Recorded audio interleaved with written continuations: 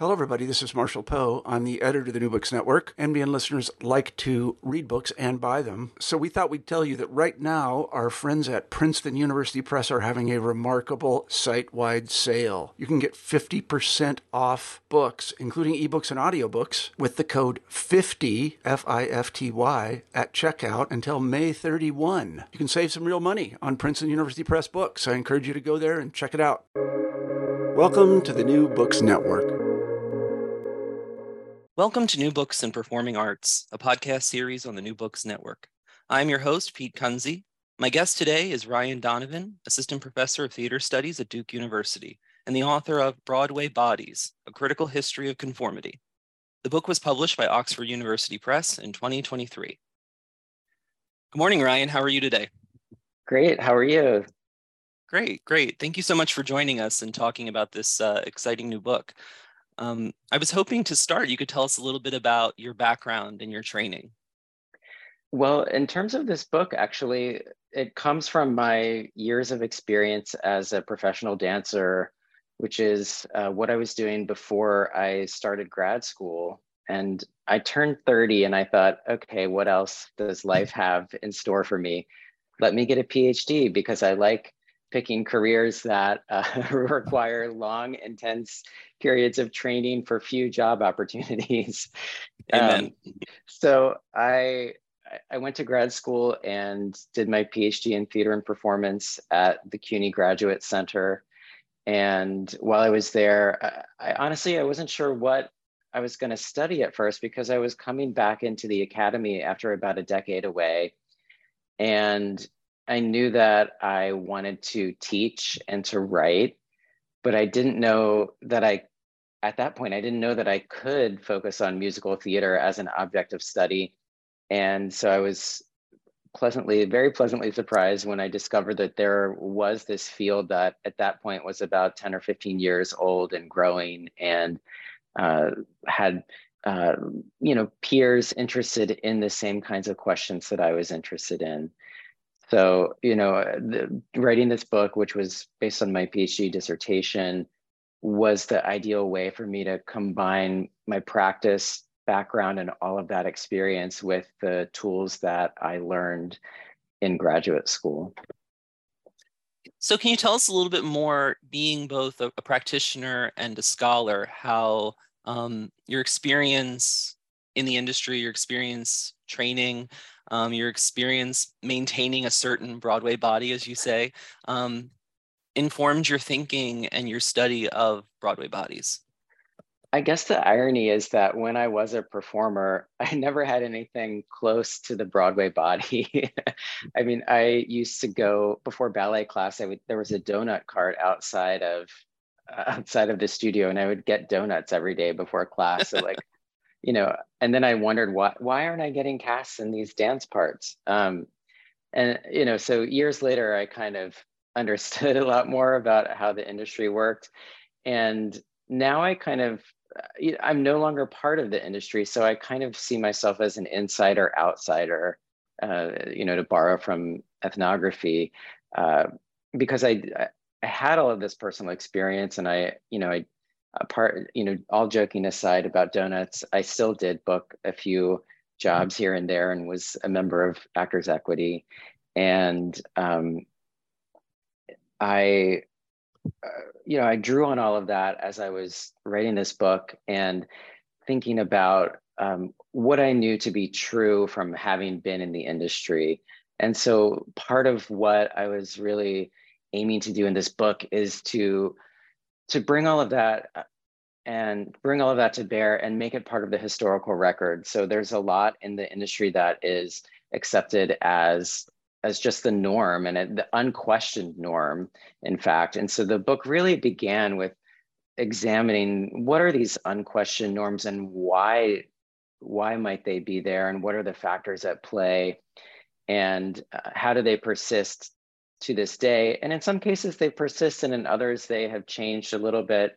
So, thinking about all of the different kind of complex factors that go into casting, and the fact that it's always going to be a subjective process. So how to acknowledge that there are multiple competing truths at play in this process was a real challenge and intellectually stimulating part of writing this book. Yeah, as I was reading it, I was thinking, like, what an amazing topic, right? Because bodies obviously are central to the Broadway experience. We always hear about the wear and tear that performers go through, how they're saving their voices, the injuries that performers experience on shows like Cats and Starlight Express and Spider-Man Turn Off the Dark. Like, we're constantly being reminded of the effect it has on bodies, and the sense that especially performers who are in shows for the long term, for 20 years, and how do they maintain and endure and persevere when they're doing 8 shows a week, right? So it's such an exciting topic. And so much of musical theater studies is, textual analysis, right? Or archival research. So if you don't mind, I'm going to ask you a dissertation committee question, which is, how do we get to Broadway bodies? How do we study this? And what methods did you find useful in your own study? I was always really interested in doing archival research for this project. And so it began there. And so I went to various archives for this, from the Library of Congress to the Lincoln Center Library for the New York Performing Arts Library at Lincoln Center, Beinecke at Yale. And so I combined all of that, the insights from the archive, with interviews that I was able to secure. And then in other instances, there are many interviews that I quote in the book that were done at the time of production of the shows that I'm writing about, because I was really interested in, methodologically, tracking the ways that language and norms evolve. And so I wanted to really cite what people said at the time. In particular, this really comes to bear in the shows from the 1980s in the book, and the ways that we accepted how the press spoke about size, for instance. When I read sections from that aloud, people gasp at the language that was just so common then. And the same goes for the ways that LGBTQ plus folks were openly denigrated in the press in the 1970s and 80s. So that's really how I began this dissertation project. But actually, in some ways, the seeds of it were planted earlier, because in grad school, you have to take, in whatever your field is, you're likely to have to take an intro to theory course. And I took that course, and I just wasn't finding anything that really made sense to me. And it was kind of a gloss on all of the quote unquote high theory. And I realized later that I was really drawn to maybe what might be considered the low theory, because it was about the body. And so I discovered in one course that I could apply insights from disability studies to theater and fat studies to theater. And so that's really where it all began for me before I went to the archive, was immersing myself in those two fields in particular. And they really spoke to me deeply because of my experience as a performer, and that I approach things through the body first. And so once I found those, I thought, this is a conversation that I want to be a part of. Yeah, I think that's one of the things that I really enjoyed about your book, is how it lays bare all this discourse that's just so unapologetically homophobic, fatphobic, in an industry that we often associate with being LGBT friendly, inclusive. They're not Hollywood, they're not sports, right? In theater, Right. everyone's welcome. And then you read this and you're like, my God.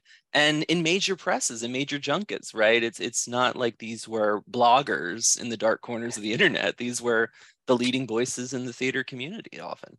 Right. And what really was kind of shocking to me as I dug deeper into this was that sometimes those voices were coming from inside certain productions.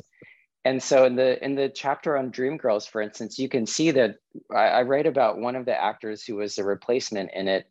and how she gave an interview in TV on a local TV station in LA. And about 2 weeks later, 2 months later, she's interviewed in local press for the production's move to San Francisco, telling a completely opposite story than the one she told on TV in LA. And it's clear that the PR people for the show and the creative team and producers had decided that she needed to change the narrative.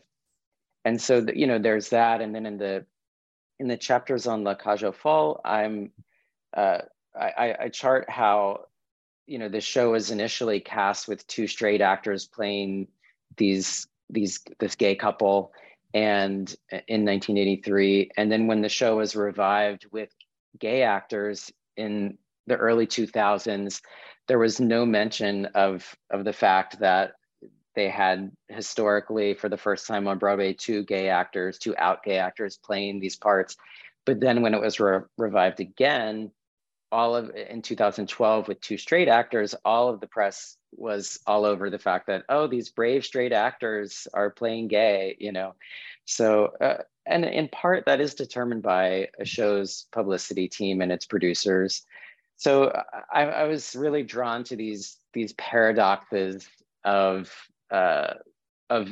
inclusion and exclusion. And, whenever we're having the conversation about inclusion, it's implicitly acknowledging that exclusion has or is taking place, and so I was drawn to those contradictions within the industry. Can you talk a little bit more about bringing together these various fields? You mentioned fat studies and disability studies. Obviously, there's queer studies here, musical theater studies, and they all kind of come together under this theme of embodiment. But I'm just curious about kind of what you learned in kind of putting them in conversation with one another. One of the ways that they all spoke to me in a cohesive way was that, in terms of fat studies, disability studies, and queer studies, we're all talking about identities and bodies that are stigmatized. And one of the upsetting things, one of the harder parts of the book is looking back at how all of those identities were stigmatized by eugenicists in the early 20th century. So we have these histories of these bodies that eugenicists sought to eradicate. And, I was, in a way, without underlining that too much in the book, I was thinking about then how do the stigmas that emerge from that era impact who we see on stage today? And, of course, I'm not claiming that Broadway casting is eugenicist.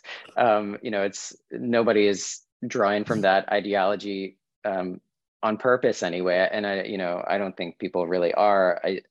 One of the things I learned in writing the book actually was how little power casting directors actually have. I mean, and they want to make the industry more inclusive, and it's often the creative team or the producer who's the barrier to that, not so much the casting personnel.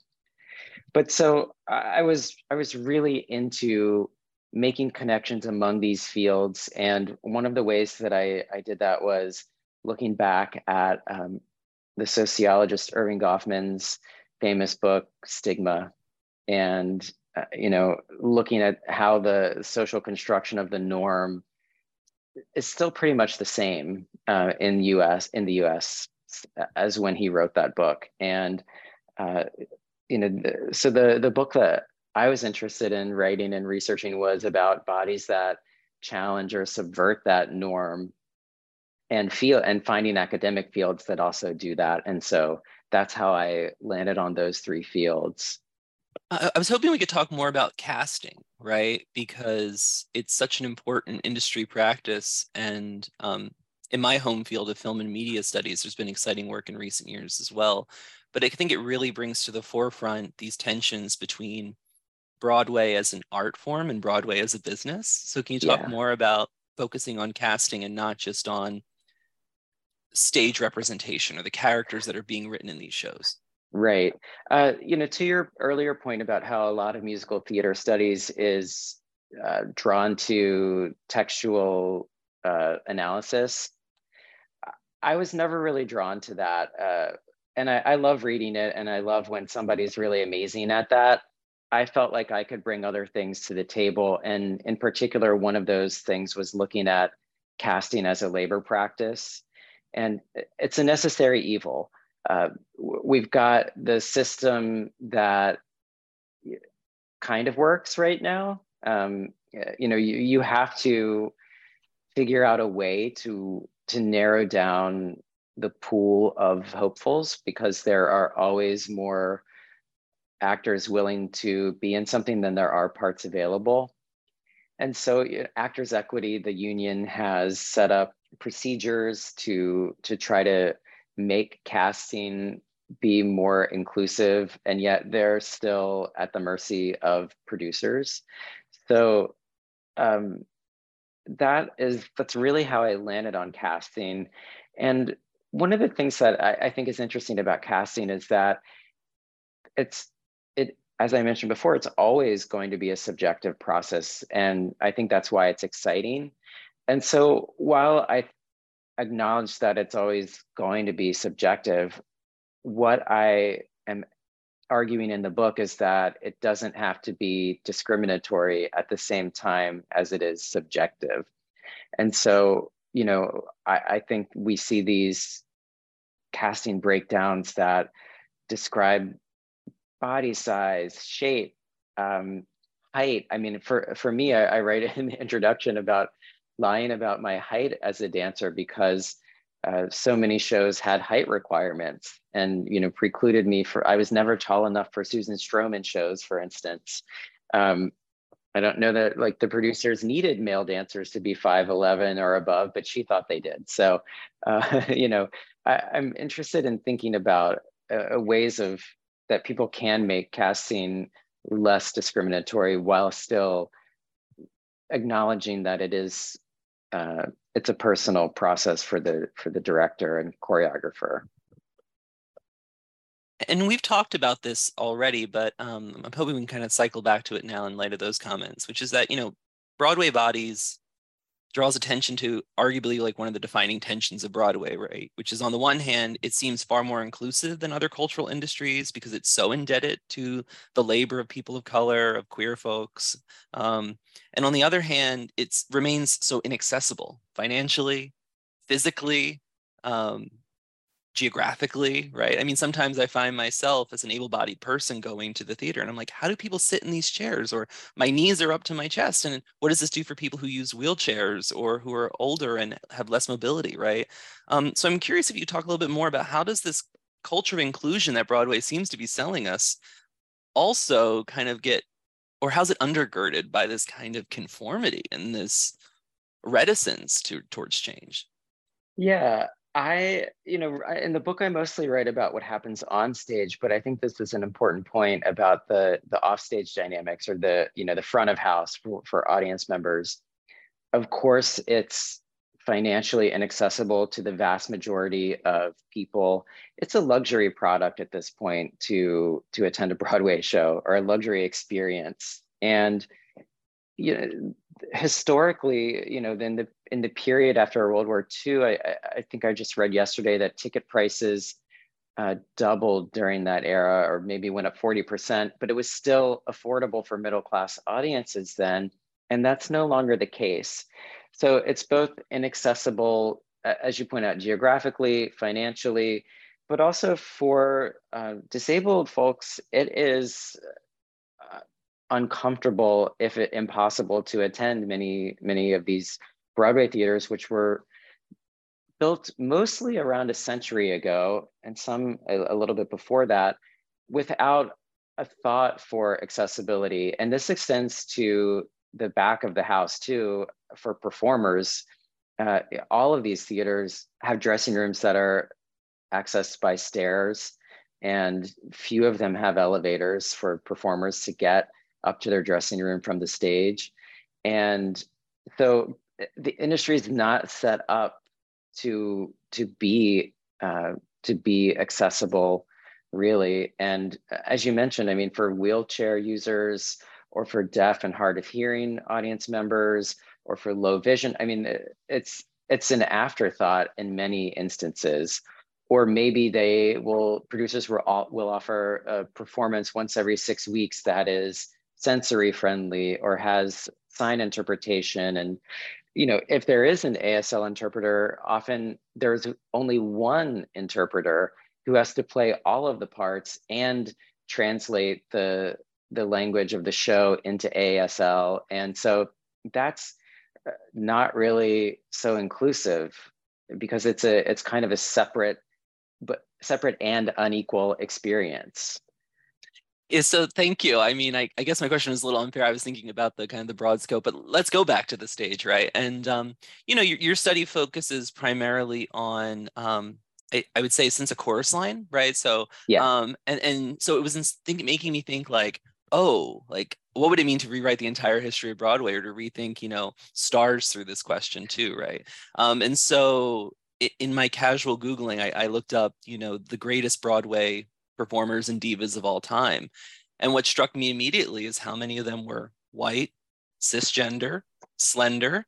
In fact, the only performer on that list who I would associate as being a performer known for their size was Barbara Cook. And of course, that's more so later in her career when she transitioned primarily to cabaret performances, right?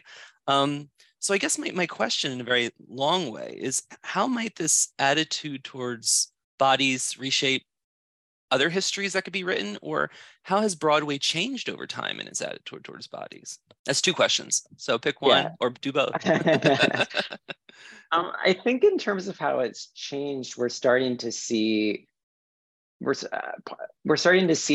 different bodies on stage than more regularly than we used to see, I think. And this is why, I mean, I purposely say see, because I wanted to write about what's visible to audiences in many instances, although sexuality isn't always visible, right? So, but so shows like A Strange Loop that, are about a fat Black queer guy. And, for that matter, also Fat Ham, that's coming to Broadway this spring. But also, you're starting to see ensembles that aren't just full of the quote unquote Broadway body type. And but like with other, as with earlier shows where there might have been one Black chorus member or one Asian American chorus member or a Latinx member of the chorus, now we're starting to see that with size and with disability in rare cases still. But so things are slowly changing. And I think part of why I focus on casting rather than dramaturgy or textual analysis is because that stuff is really slow to happen in theater. Theater is a slow art form. It takes a long time to write a musical these days to get it produced. It's a series of workshops. It's maybe an out-of-town tryout or a regional production. And casting is actually a much faster process. So casting is one site where we can actually see immediate changes. And that was interesting to me, and also interesting in that forced consideration of, well, why haven't we seen this sooner? So yeah, I mean, I do think Broadway is changing. It's maybe not fast enough for some people, and maybe it's too fast for others in some regards, but I do see that it's attempting to change anyway, and to be more inclusive. So that's a change really in the last couple of years since Broadway reopened following its pandemic and forced shutdown. So, I think we can look at this as one of the good things that came out of the reckoning that the industry went through during COVID. Yeah, absolutely. I mean, I'm just thinking of my own theater going in the last year as I'm trying to catch up for all the shows I didn't get to see during the pandemic, or I should say that the heyday of the pandemic. In many ways, we're still living through the pandemic, right? Right. Yeah. and going to see a show like & Juliet, right, where I was really struck by the diversity of bodies on stage in the ensemble, right, compared to, say, a show like Chicago, which traditionally has had, I think we would agree, maybe a more uniform, conformed body type, right? So there seems to be signs of progress, but it always seems to ebb and flow with Broadway, right? Like every time there's a moment of progress, there also seems to be an incident like, the replacement of Josh Groban in Natasha and Pierre, where questions of race and who should play this part get called in and brought to the fore, or concerns over Beanie Feldstein or Leah Michelle as Fanny Bryce, and which is the decision that's best for reflecting a commitment to social justice, and which is the decision that's going to sell tickets, right? Do you have any thoughts over these loose ramblings I'm offering? Yeah, I have a couple thoughts. First, Broadway is about real estate. It's owned, the theaters are owned by 4 corporations, apart from the couple that are the 3 or 4 that are nonprofit houses.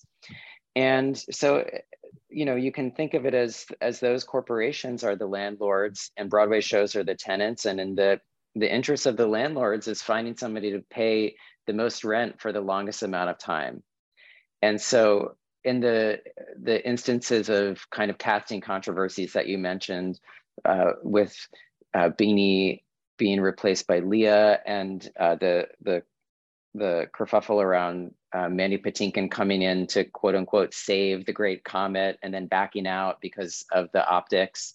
Broadway relies on a star system, and stars are producers' best bets to sell tickets.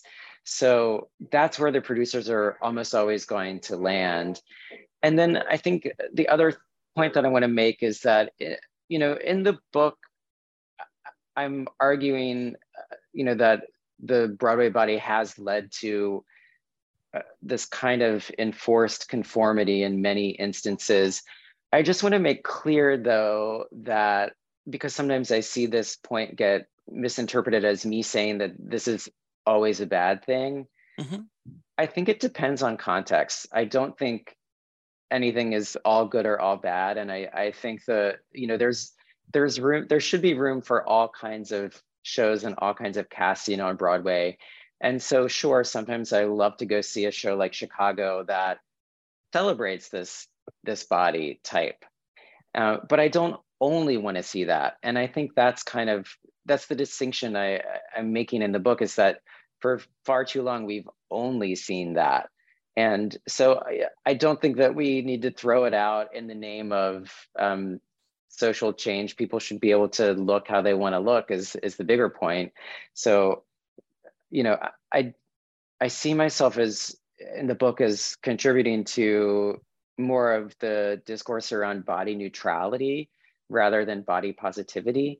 Of course, I support, body positivity, but I think really the aim for my work is to see that there's kind of a neutralizing of the stigma attached to different kind of body types. And so, for instance, drawing from fat studies, to use the word fat as a descriptor rather than, bend ourselves into pretzels trying to come up with euphemisms. Nothing,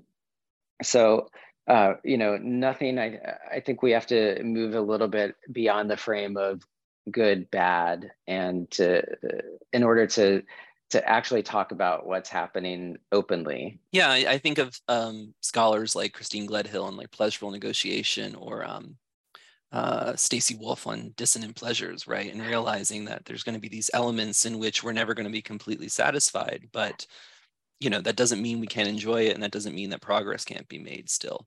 So I realize I've committed a bit of a cardinal sin, which is we've been talking about Broadway body, but we actually haven't laid out clearly how you are defining this term in your work. And I was hoping you could offer us kind of a concise preview of what this concept means for you, and in particular how you link it to neoliberalism, which I think was an interesting theoretical move in your work. I'm defining the Broadway body as the I should pull out the back of the book here to read what I wrote for that. The hyper fit, exceptionally able triple threat performer who I think I kind of made a joke that this is the performer who does their workout with their trainer and then goes to do their matinee of Hamilton and then goes on for the lead that night, their matinee in the ensemble, and then plays the lead that night. So it's this performer whose body can do anything, and they're usually tall. They're conventionally attractive, and it became the ideal body for Broadway musicals over the course of the last few decades. And in looking into it, I found all of these examples where performers, I think, inadvertently contributed to this through associating themselves with exercise and fitness. And actually, the first instance I found of the term Broadway body was from a workout tape that was put out by original West Side Story star Carol Lawrence in the 1980s, which was part of this bigger fitness trend in the 1970s and 80s, with celebrities like Jane Fonda associating themselves with fitness. And on Broadway, Anne Reinking made a book called The Dancer's Workout. And even Angela Lansbury, may she rest in peace, did this kind of iconic low impact workout that you should all check out on YouTube just to see it. So it's so camp. But this is, and so to your question about how this connects to the neoliberal body, is that there's a few ways. One is that it was the consolidation of all of these skills and this look in one performer's body. So before West Side Story, which was in 1957, most Broadway musicals were cast with separate singing and dancing ensembles. So let's say there would have been 14 members in the singing chorus of Oklahoma and 14 dancing members in the chorus of Oklahoma. And so the dancers would come out and dance, and the singers would just stand there in the back and sing, kind of like musical wallpaper. And West Side Story was the show. It wasn't the first show to cast one ensemble of just singer dancers, but it was the one that really shifted the paradigm.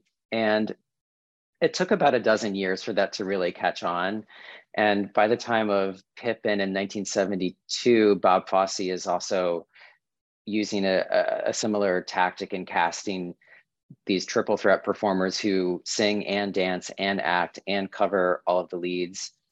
And so that, the consolidation of all of these skills into one body saved producers money. It made shows more profitable, and it also made them more profitable because they were more replicable. And this is where I'm talking about A Chorus Line in the book, and the fact that its runaway success meant that producers had this opportunity to capitalize on that by opening the show 3 companies simultaneously. So in 1976, they were rehearsing 3 companies at once, one to open the show on Broadway with a new company, one to go to LA, and then I think the third was London. And so they were, the fact that they were doing this all at once, all together, it kind of made it like this neoliberal machine that, put these bodies to work. And I also, in the book, I talk about how a Broadway show 8 times a week is kind of it's repetitive labor. You were mentioning before about injuries, and dancers and performers in Broadway shows are at risk for injury because they are doing the same thing 8 times a week.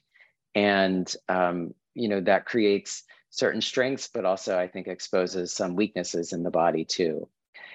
So all of this is coupled in with this fitness culture that I was mentioning that pressures all Americans to be thin and to exercise. And if you're not thin and you don't exercise, then to spend money getting thin and not eating certain foods and not doing certain things. And so that's how I see the connection to neoliberalism, how it's enacted on the body. And in particular, how it's enacted upon bodies that don't conform to thinness or to the ableism of the world, not just the theater industry. And so, those bodies face even steeper burdens for not conforming.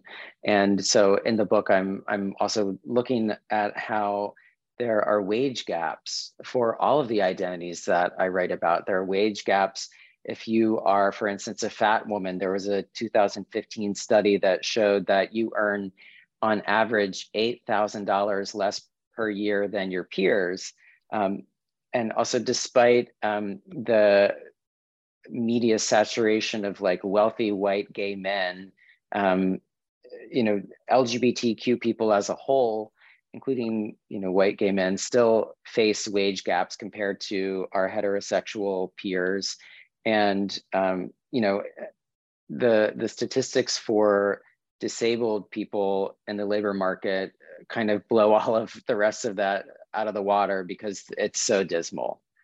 So in that way, the neoliberalism impacts all of those identities much harsher than those that are normative in the Goffmanian sense. But it also brings a really important materialist dimension to musical theater studies, right? Yeah. And I'm biased here because I do industry studies in my own work. So it's one of the elements of your book that I really enjoyed. I'm hoping we can now kind of transition to talking about 3 case studies in your book to kind of give listeners a sense of the deep dives you provide your readers. And the first I'm hoping to look at is Jennifer Holliday as Effie White in Dreamgirls. What drew you to this case study? I was gonna say it's a loaded question.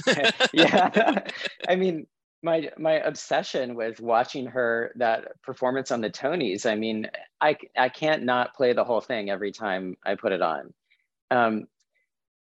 So as I began that section of my dissertation by thinking about the musical Hairspray and how that was the only role for a fat white girl in a Broadway show. And then I started thinking, well, what other roles are there for fat actors of any race or ethnicity? And the only other leading role that I came up with in the period I'm looking at was Effie in Dreamgirls. And so as I got into that, I started looking at the record around Jennifer Holliday, and part of why I think I was drawn to this is because I actually got to see her play Effie in a 2007 production at Atlanta Theater of the Stars. I was rehearsing for West Side Story there. Wow. And it was at the time that the production of Dreamgirls was going up. So we were in rehearsal and they were in production, and we all got invited to the Fox Theater to see her in the show. And it was just such an amazing experience to see her play this part 26 years after originating the role. And the association of Holliday with Dreamgirls is so profound that she's mentioned in almost every single review of the show, whether she's in it or not. There's a headline in Newsweek when Amber Riley was starring in the West End production in 2016. I think that the headline was essentially, can Amber Riley match up to Jennifer Holliday? So I was really intrigued by that. And then looking back at interviews Holliday had done and knowing that she had had a lot of weight loss after having gastric bypass surgery, and that when she returned to the role, there's always this question of whether she's going to wear a fat suit or not.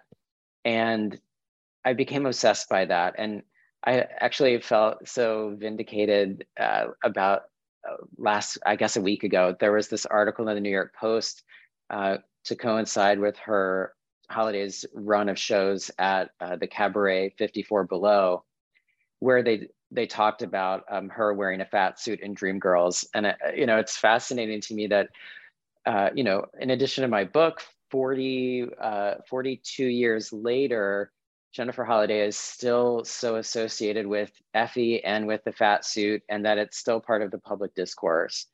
And I wrote about shows that I love, and my love is not unconditional for these shows, as my research found me kind of grappling with the more troubling aspects of what went on backstage in many of these productions. But I began this project by really looking at things that I love, because you have to write a book, you have to have some kind of sustaining passion for the topic. And the benefit of writing about Effie and Dreamgirls was that I got to listen to the cast album over and over and over again. And I'm still not tired of it. I will still put it on maybe more than any of the other shows I wrote about. That's the one I listen to the most. Yeah, and I think your passion comes through here brilliantly, right? Thank you. I first came across Jennifer Holliday in the late 90s when there was that, I don't know if you know, that Carnegie Hall Leading Ladies concert they did. Yes. And of course she comes out and the chime starts, that kind of that intro chime that lets you know it's coming, right? And then just kind of like being fascinated to see that song out of its context. And then her face, right? That kind of, that jaw that deserves its own, it deserves its own, compensation, just the work it does.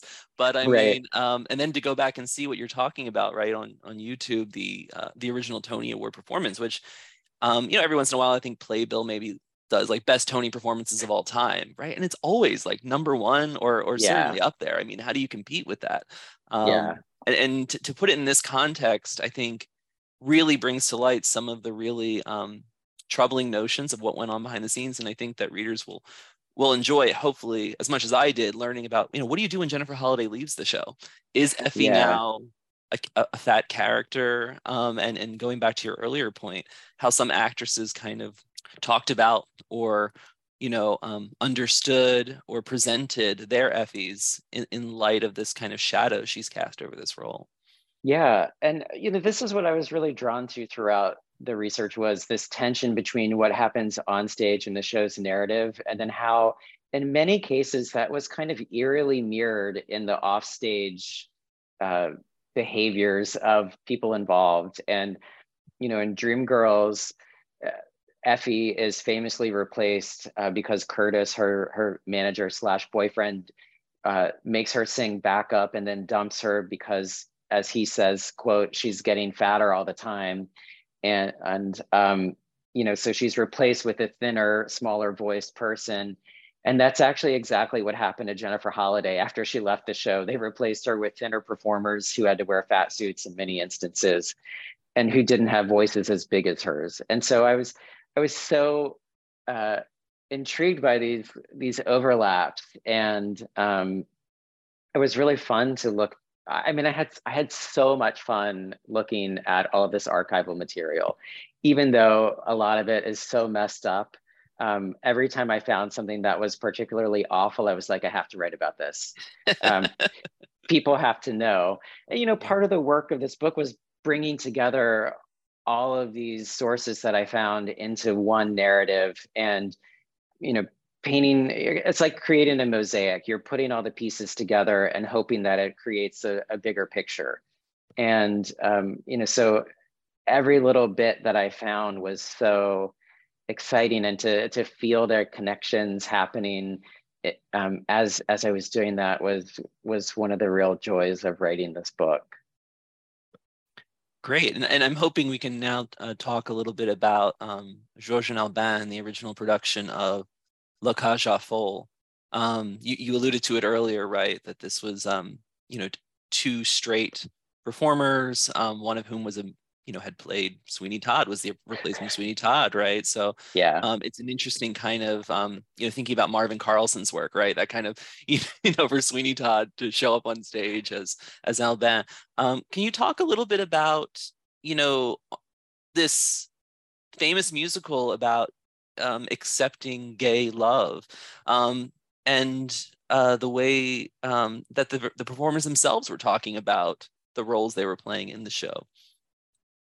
What really struck me about La Cage aux Folles is that Jerry Herman and Harvey Fierstein and Arthur Lawrence were working on this in the waning days of the gay liberation movement. And they had a generational divide among them because Harvey Fierstein was much younger than the other two. And so he had a completely different point of view than they did. And, I think that tension produced this wonderful show. And yet the show opened in 1983. So this is, AIDS is spreading. It hasn't been yet called AIDS. And, so I was so drawn to the fact that, they were writing this really fluffy, romantic comedy at a time of terrible fear and stigma against gay men in particular. And then the choices that they had to make as a result of the social environment into which they were bringing this show. And I interviewed one of the original producers of the show, and he made the argument, as they did back in the 1980s, that they didn't consider actors' identities when they were casting the show, and they simply went with the best actor for the role. And while I believe them, I think it also has to be said that in 1983, when they were casting this show, there were no out gay actors. It would have been career suicide for an actor to come out at that time and still hope to find work. So in that way, I'm looking at I'm charting how the show responded both to the gay liberation movement, the impact of AIDS, and then also it appears at the moment that we switch in the gay rights movement from the discourse around liberation to one of equality. And the show is perfectly poised to meet that moment. And I think, as with the other shows I write about, maybe La Cage is actually the most perfect example of this kind of ambivalent inclusion that I'm addressing in the book, because yes, it was the first Broadway musical to feature a gay couple, and a middle-aged gay couple at that, as its romantic leads. And yet it cast two straight men who had, as you mentioned, both been associated with these kind of hyper-masculine roles. And so, in that sense, there's this ambivalent inclusion. And Harvey Fierstein argued that that Alban at least should have been played by a gay actor, and he later went on to see the role. He actually went on to play the role himself on Broadway in the second revival, but before that, he did live to see a gay actor play the role, and he said that he felt that "I Am What I Am," the big gay anthem from the show, worked better with a gay actor. And the famously cantankerous Arthur Lawrence was forced to admit that he agreed with him, which is quite a win for Harvey, I think. Yeah, I mean, it's amazing to think about this show and its history within musical theater. We were talking about the Tony Awards earlier, and I remember watching Jerry Herman's acceptance speech when he won Best Musical, right? Defeating Sunday in the Park with George, right? Even though Sondheim and Lapine had won the Pulitzer, I think, by then. And he kind of frames it as in like the tuneful musical is not dead, right? Like, right. Yeah. I think he said the show tunes are alive and well, or something like that, right? Right. Because, and of course, Sondheim has that famous jab about the hummable song and Merrily, right? So it was an interesting kind of artistic moment, but also thinking about it in its political moment too. And I seem to remember, do you remember reading in the press around the time that Kelsey Grammer was doing La Cage aux Folles with Douglas Hodge, that he actually had said to Douglas Hodge, like, "Don't kiss me on the mouth" or something? I remember reading this, right? And you're kind of like, dude, you're doing Georges. Like, how are you being so anxious and homophobic towards your co-star, right? Right. Well, there's this whole history of whether or not Georges and Alban should kiss. And in Right. the original production, they famously did not. And I understand why they couldn't have politically at the time.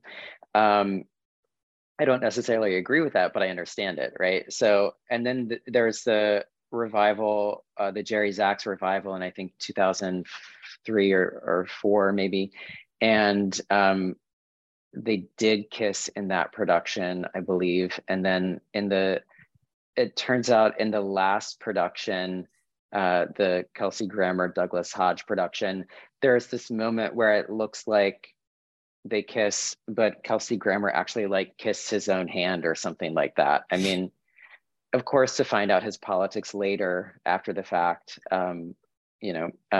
has colored our our view of him in the role maybe. But yeah, it's wild to me that you would take that part and then refuse to kiss, and it's not like a deep kiss or something that is required on stage. It's just, right.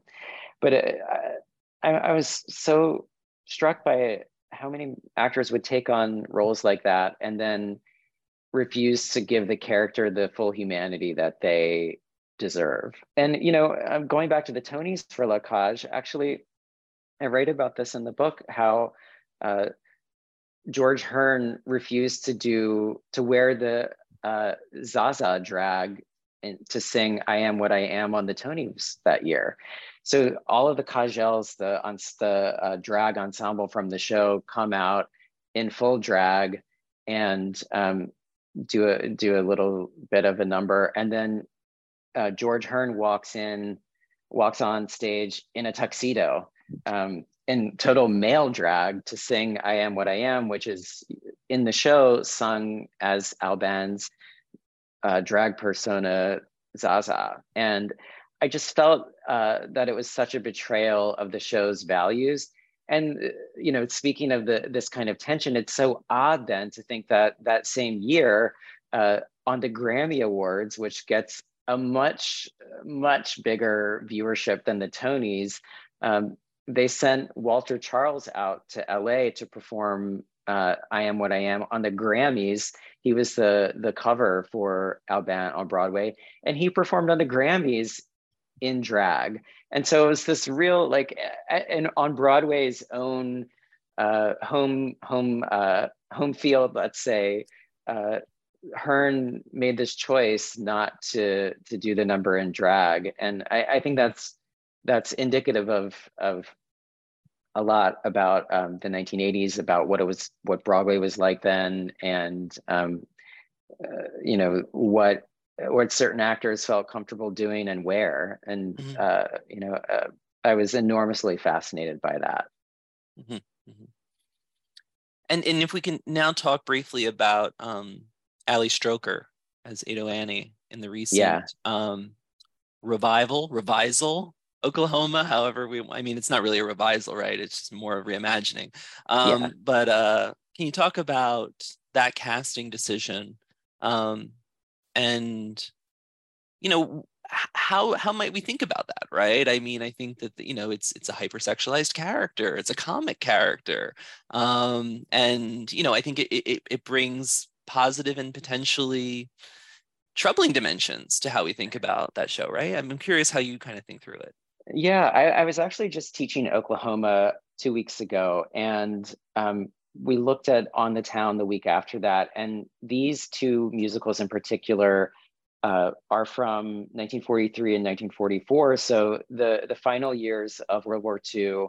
And I think that Ado Annie in Oklahoma and Hildy in On the Town are Broadway musical theater's horniest characters. And I think it's, and looking at them in historical context, they make sense given women's newfound freedom in America in those years, especially in the workforce, and just having a little bit more agency over their lives than previously. And of course, after the war, the 1950s comes, and the nuclear family becomes dominant above all, and we start to lose characters like this. And yet, when these shows are revived, it's really risky because we're not in that 1940s context anymore. And so, how do you deal with the kind of potentially icky parts of reviving these hypersexualized female characters? And I actually thought in casting Ali Stroker, who uses a wheelchair, just in case listeners don't know who she is, casting Ali Stroker as Ado Annie was this real casting coup because, this was her second Broadway musical after appearing in Deaf West's revival of Spring Awakening.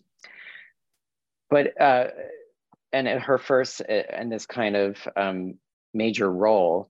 And, it was revolutionary because it allowed a performer with a visible disability to actually be sexual and to acknowledge that disabled people have a full range of desire and sexual expression. And so it was really liberating in that way.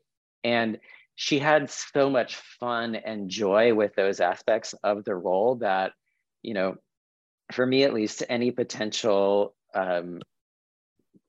outdated gender politics felt totally different. And there was this kind of celebratory aspect to the role that, it might not have had if they had just cast some traditional comic ingenue in the role. And what's interesting to me about that production and that role in particular is that since Ali Stroker played the role on Broadway, when that production toured, Ado Annie was cast with a trans performer named Sis. And then in the recent West End production, which began at the Young Vic and is now going to the West End this spring, Marisha Wallace played Ado Annie, and she was actually just nominated for an Olivier Award yesterday. And I interviewed her when she was playing Effie in the West End production of Dreamgirls, and she went on to play Motormouth Maybelle in the West End revival of Hairspray, and now she's playing Ado Annie. She was playing Ado Annie, now she's playing Adelaide in Guys and Dolls at the Bridge Theater. But her career is kind of this marker of what kinds of visible markers are now being cast in certain roles differently than before. And so, to get back to Ado Annie, I think it's fascinating that this is the role that Daniel Fish, the director, cast a disabled performer in, a trans performer, and then a plus size Black woman in, and I guess that goes also for Sis too. But that Ado Annie became kind of the container in that show of these visible markers of difference from the norm. And of course, in each of these productions, I have to say that Laurie was played by Black actors, and so there were Ado Annie wasn't the only one only role whose casting veered from like the your grandmother's version of Oklahoma. But I just think it's so fascinating to think about why this role as the container of difference. And I think maybe it is about reframing who gets to own their sexuality in this culture. And so it always came off as less constrictive than it might have. Mm-hmm. So and Ali Stroker, is now becoming a big TV star. So it's exciting to see her rise. Absolutely. And I didn't have the opportunity to see the other performers who took on Ado Annie, but I think one of the things that was interesting compared to, as you mentioned, your grandmother's Oklahoma is not only is Ado Annie in that show, or Stroker's performance of Ado Annie, sexual, but sexy, right? Yeah, right. Normally it's played as more of a kind of like, oh, she's promiscuous, but like she really kind of exudes a confidence that comes from this sexuality in a way that, in addition to the optics of the role, right, also kind of reinvents the character too.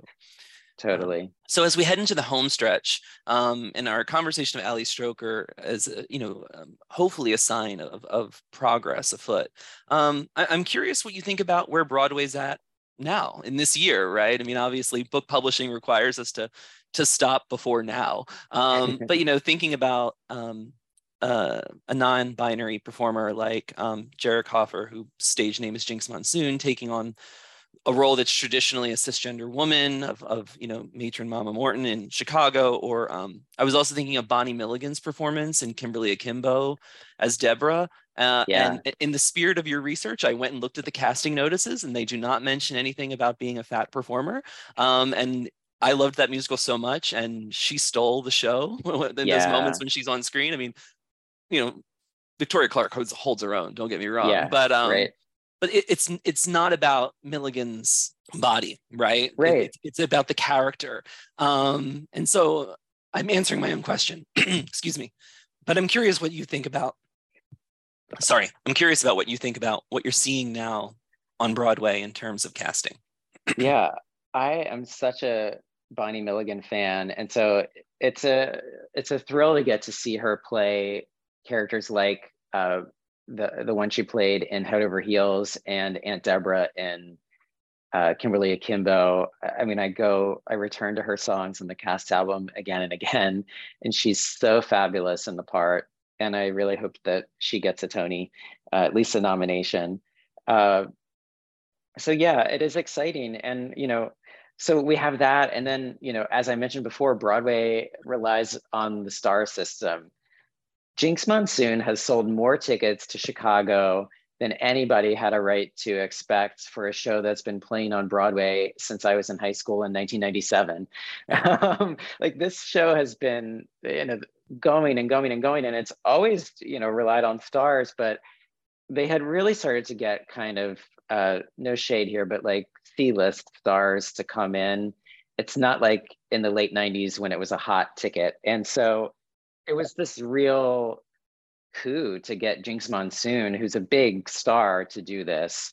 And I think it's thrilling, and I love to see the interviews with Jinx where they're talking about being in this show and what it means to them, and that Broadway was always part of their dream. And I do think that actually casting a star like Jinx Monsoon in a show like Chicago or any show is a really great way to get new audiences into the theater, which is something the industry is forever obsessed with.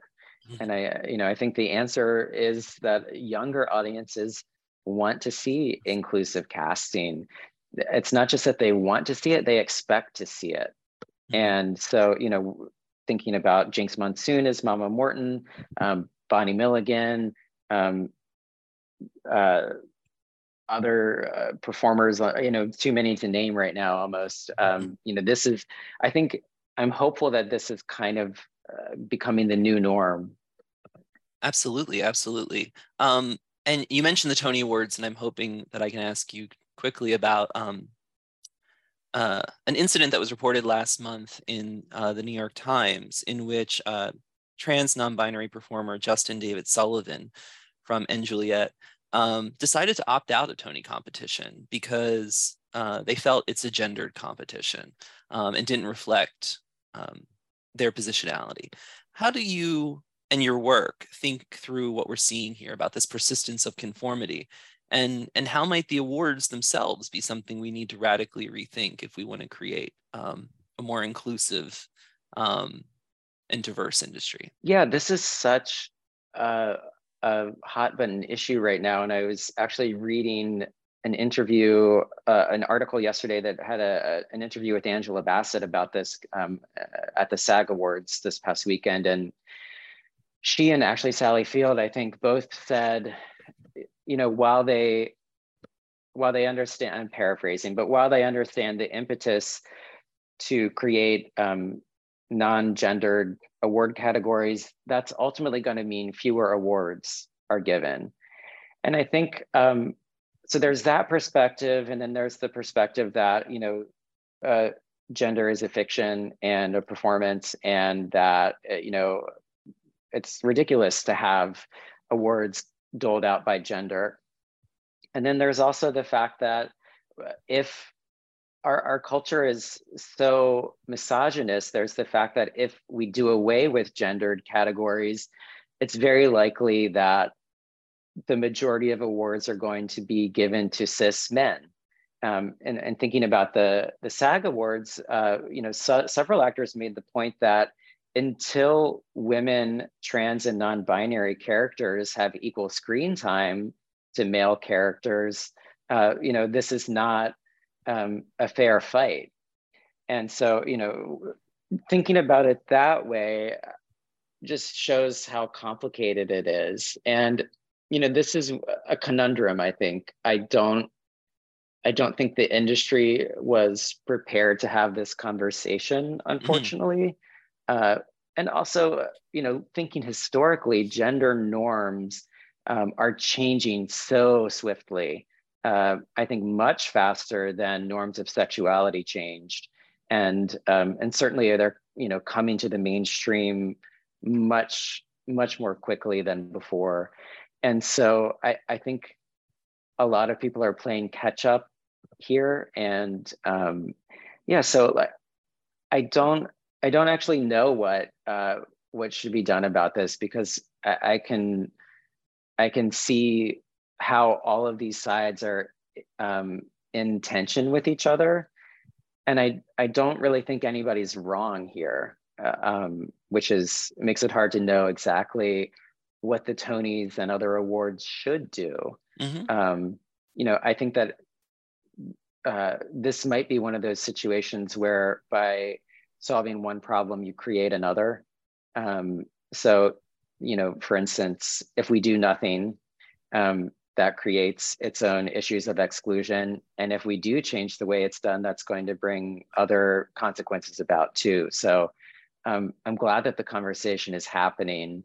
And I'm also glad that I don't have to be among the people deciding how to navigate this, because it's a really evolving conversation, and not everybody is up to speed and using the same language even yet. So there's still a fair amount of education that has to happen for people that don't even understand the concept of a gender binary at all. I also read this great article a few months ago. Forgive me for forgetting the name of the writer, but they argued that everyone is non-binary because nobody wakes up and says, "Oh, I'm so binary today." That if we acknowledge that the binary is fake, then actually none of us are really part of it. And so, that's a more academic perspective on it, but I think an important one to toss into the mix too, especially if we're in this moment of trying to get people to understand the fluidity of identity, and in particular sexuality and gender identity. And and those aren't the same thing, of course, but in terms of casting, I think it's really a challenge, because as much as we are having that conversation about fluidity and inclusivity, conversely, there's this kind of rigidity that arises about who should play whom. And it becomes particularly vexing when it's around issues of gender and sexuality. So, we're at a real inflection point there, and it'll be exciting to see what happens. Absolutely. I certainly get the reticence to offer the answer, but I think you're modestly not mentioning that, work like yours provides the history and the analytical tools to start to have this conversation. And I hope readers will feel that way, and industry insiders when they come to your work. So my last question, what are you currently working on? Are you continuing on this path, or do you find yourself heading in a new exciting direction? I am in the very early stages of researching a book about the rise of virtuosity in musical theater performance in the 1970s. So I've begun by looking at Bob Fosse's Dancin', which is about to begin Broadway previews later this week, a revival of that. And I started looking into that because there was this persistent notion that the show was so hard and that it would be so difficult to dance that it would be unethical to revive it. And so I've actually begun in the archive. I've been doing research at the Shubert Archive, which is above Broadway's Lyceum Theater, and looking at stage managers' reports to tease out why performers were missing shows, and it's not always what the mainstream media would have you believe. So that's where I'm at right now. But I plan to look at how the standards of virtuosity for all three of the constituent skills of musical theater performance were leveled up in the 1970s. So acting, singing, and dancing. And that'll be preoccupying me for the next several years, hopefully. Excellent, excellent. Well, we hope you'll come back on when that book comes out. Absolutely. Thank you for your time today, Ryan. The book is Broadway Bodies, A Critical History of Conformity, available now from Oxford University Press and other online booksellers. This is Pete Kunze, and this has been New Books in the Performing Arts on the New Books Network. Thank you for listening, and we hope you'll join us again next time.